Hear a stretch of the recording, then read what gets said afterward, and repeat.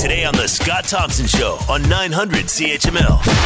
16's arrested, charged yesterday in connection with the alleged sexual assault at St. Michael's College. What are your thoughts on when this started to unravel? What were your first thoughts? Okay, I think that you've just said a very important word, and the word is unravel. There has been a real lack of cohesive messaging on behalf of St. Mike with all of these allegations. You know, and every time I see them either answer reporters' questions or yesterday in a press conference setting, the reporters keep asking, and then this is how you know that their messaging is not on track.